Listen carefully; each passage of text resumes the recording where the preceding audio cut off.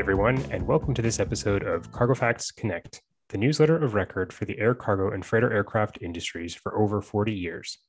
I'm Charles Kaufman, Senior Editor of Cargo Facts, and I'm pleased to be joined today by Jeff Lee, our Associate Editor. If we go back just over a year, on March 9th, 2020, we reported on what we thought may have been a temporary solution to what were at the time a limited number of passenger flight cancellations in Asia, with Cathay Pacific's then subsidiary Cathay Dragon using passenger-configured A330-300s solely to carry cargo between Hong Kong and select destinations in mainland China, most notably Beijing and Shanghai, and Singapore Airlines with its Scoot subsidiary flying cargo in the belly hold of its 787s. These were the early days of the passenger freighters, Jeff. Back then, did you think we would still be writing about passenger freighters 1 year later? Yes, those really were the very early days. And I don't think we're surprised that they're still happening. But just, to take us back once again, I mean, mid to late March, we saw the start of these passenger freighter operations, and then we gradually just continued seeing more and more. And that was partly what prompted us to come up with this, with some kind of list that records these operations. And in our April 2020 issue, we had predicted that 2020 would be the year of the freighter. Now that may have been an understatement, because unquestionably 2020 was very much the year of the freighter. But what we didn't know at the time was that it would also be true in another sense, because obviously 2020 has also been the year of the passenger freighter. And we kind of knew that these operations would continue for some time, based on what we were seeing and based on what some of the operators were telling us. And some had even guessed, 2022. Right, and here we are, March 2021. There are still extensive passenger freighter flight operations. This week, we published what we believe to be the most comprehensive analysis of passenger freighter operations to date on a carrier-by-carrier basis. Jeff, where are we at today in terms of these operations? These operations are quite interesting, and just the scale of passenger freighter flights today is interesting. I should point out that towards around the summer of 2020, these operations slowed down a bit, obviously because travel restrictions were lifted and passenger flights resumed to some extent. And then, by the fall, the same thing happened with travel restrictions coming in and passenger flights being cancelled. And then airlines had to, again, improvise and start these passenger freighter routes. And actually, we're seeing that compared to the period from March last year to the summer, from the last fall to early 2021, actually the scale has in some ways been even more widespread, because we're seeing newer airlines doing it, and more aircraft being reconfigured and put on cargo-only operations. So up to now, we've seen more than 2,600 aircraft having been used on a cargo-only mission at least once. And of these, we've recorded over 220 being reconfigured in some way by at least 65 different airlines. Now, I should point out that, of course, some of these have already returned to passenger service, but the important thing is that in total, more than 220 aircraft have now experienced some kind of reconfiguration for cargo. And when we look deeper into the types of the 220 reconfigured aircraft, more than 50 have been 777-300ERs. So that's by far the most popular model for these reconfigurations. Then around 25 each of 767-300s, 737-800s, A330-200s, and A330-300s. What's also interesting is that a couple of 787s and A350s have also been reconfigured. And generally, these reconfigurations are still continuing, and we expect to see more of them as the weeks and months go by. So more are on the way. Could you add a bit of color as to which operators continue to operate large volumes of cargo-only flights? I guess, in your opinion, what does this tell us about the regions or trade lanes that are dependent on this extra option for lift? We collected data on more than 20 airlines, and perhaps it's not a surprise, but Emirates came out on top with 27,800 flights, and Qatar Airways with around, well, we estimate around 25,000 flights. So those two were by far the top operators of cargo-only flights.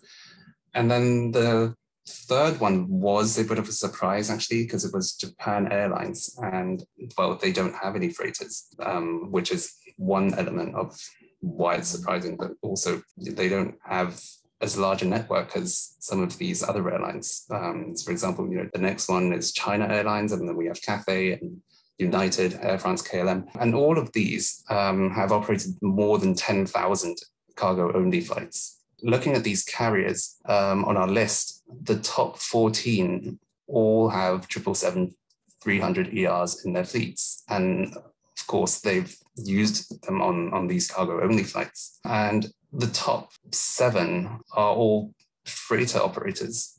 And as to, for the regions, many of these carriers are in the Asia Pacific or Middle Eastern regions. And they've got pretty global networks, and they've operated many of these flights, all around the world. But we are seeing that many of these cargo-only flights have served Asia, Middle East, Europe, and particularly the Indian subcontinent too. But actually, you would be surprised because the transatlantic route has also seen heavy passenger freighter use, especially in the past few months. And that's been driven mainly by automotive charters, which is why we're seeing even airlines without freighters doing a lot of work carrying automotive parts between Germany, mainly Germany and the US and Mexico.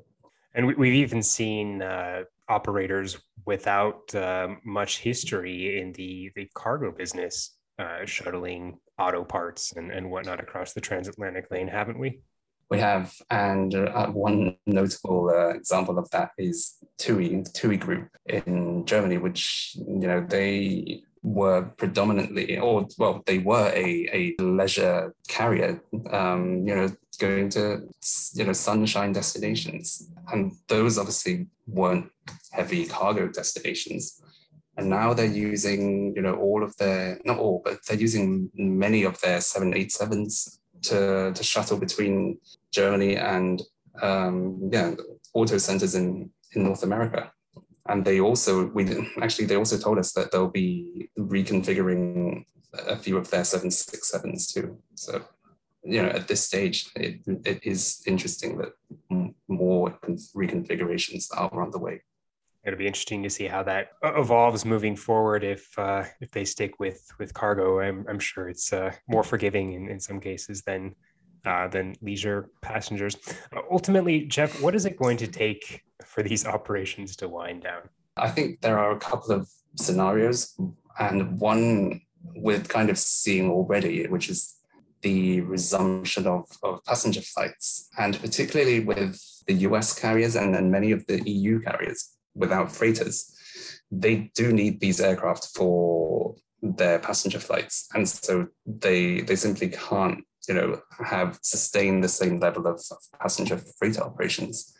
And yes, some of these routes might not be seeing that many passengers. So in effect, it's basically cargo only flying with, a handful of passengers, or self-loading cargo, as some would say, on the main deck.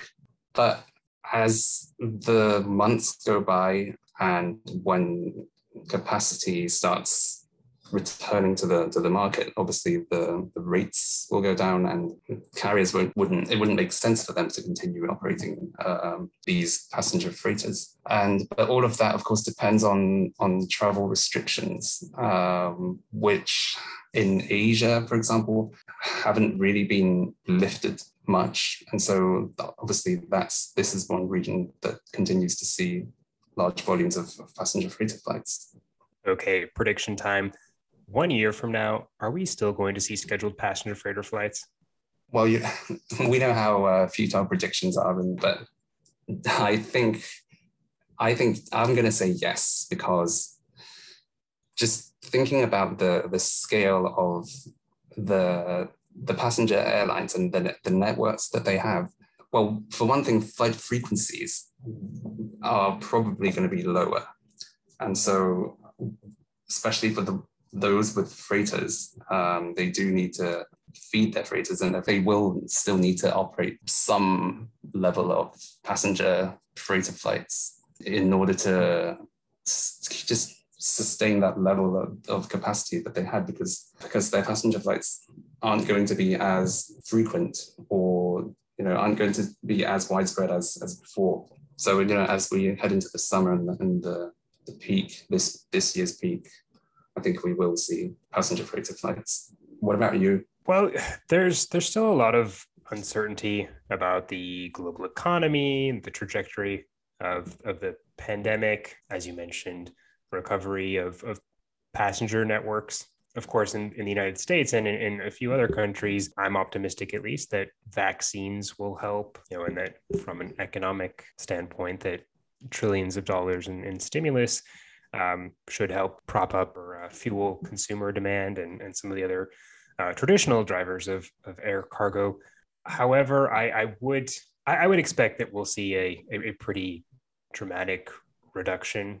I'm not going to make any predictions as to where rates will be as we move into 2022. Certainly, many of the forwarders are expecting higher yields through 2022 at the earliest, just based on their expectations around the recovery of passenger belly hold capacity. I would not expect to see some of the, for example, U.S. mainline carriers operating large numbers of passenger flights, simply because as they do resume service to destinations. I think we'll see a gradual reduction, but I wouldn't rule out completely if COVID is still going to be around in a year. Hopefully we don't see many travel restrictions, and the global travel or vaccine passports do catch on and are recognized. If they are not, passenger freighter flights will continue. My guess though is, I would agree. We'll see flights continue, just on a smaller scale. I mean, yes, because many of these airlines will still have spare aircraft lying around, and they might want to make use of them if they can get the returns for it. And I guess depends on fuel prices too. I mean, there are just so many variables. It's hard to even predict, more than a few months out.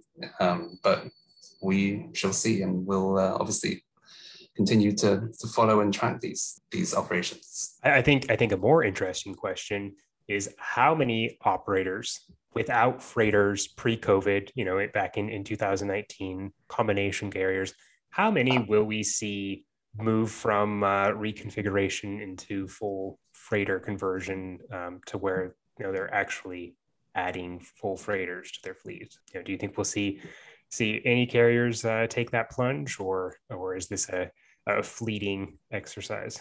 I think, well, we've seen a couple that will be moving into the freighter space, but I would assume these were longer term plans. But as you were saying that, I was thinking of another interesting point, which is, now that so many airlines have started operating or have operated 777-300ERs in a kind of cargo only configuration, whether reconfigured or not, what does that mean for the prospects of the 777-300ER SF conversion? I suspect that a couple of these airlines are now, they may be looking more carefully at the 777-300 ERSF. Yeah, that's an interesting point. We'll have to see how that develops moving forward.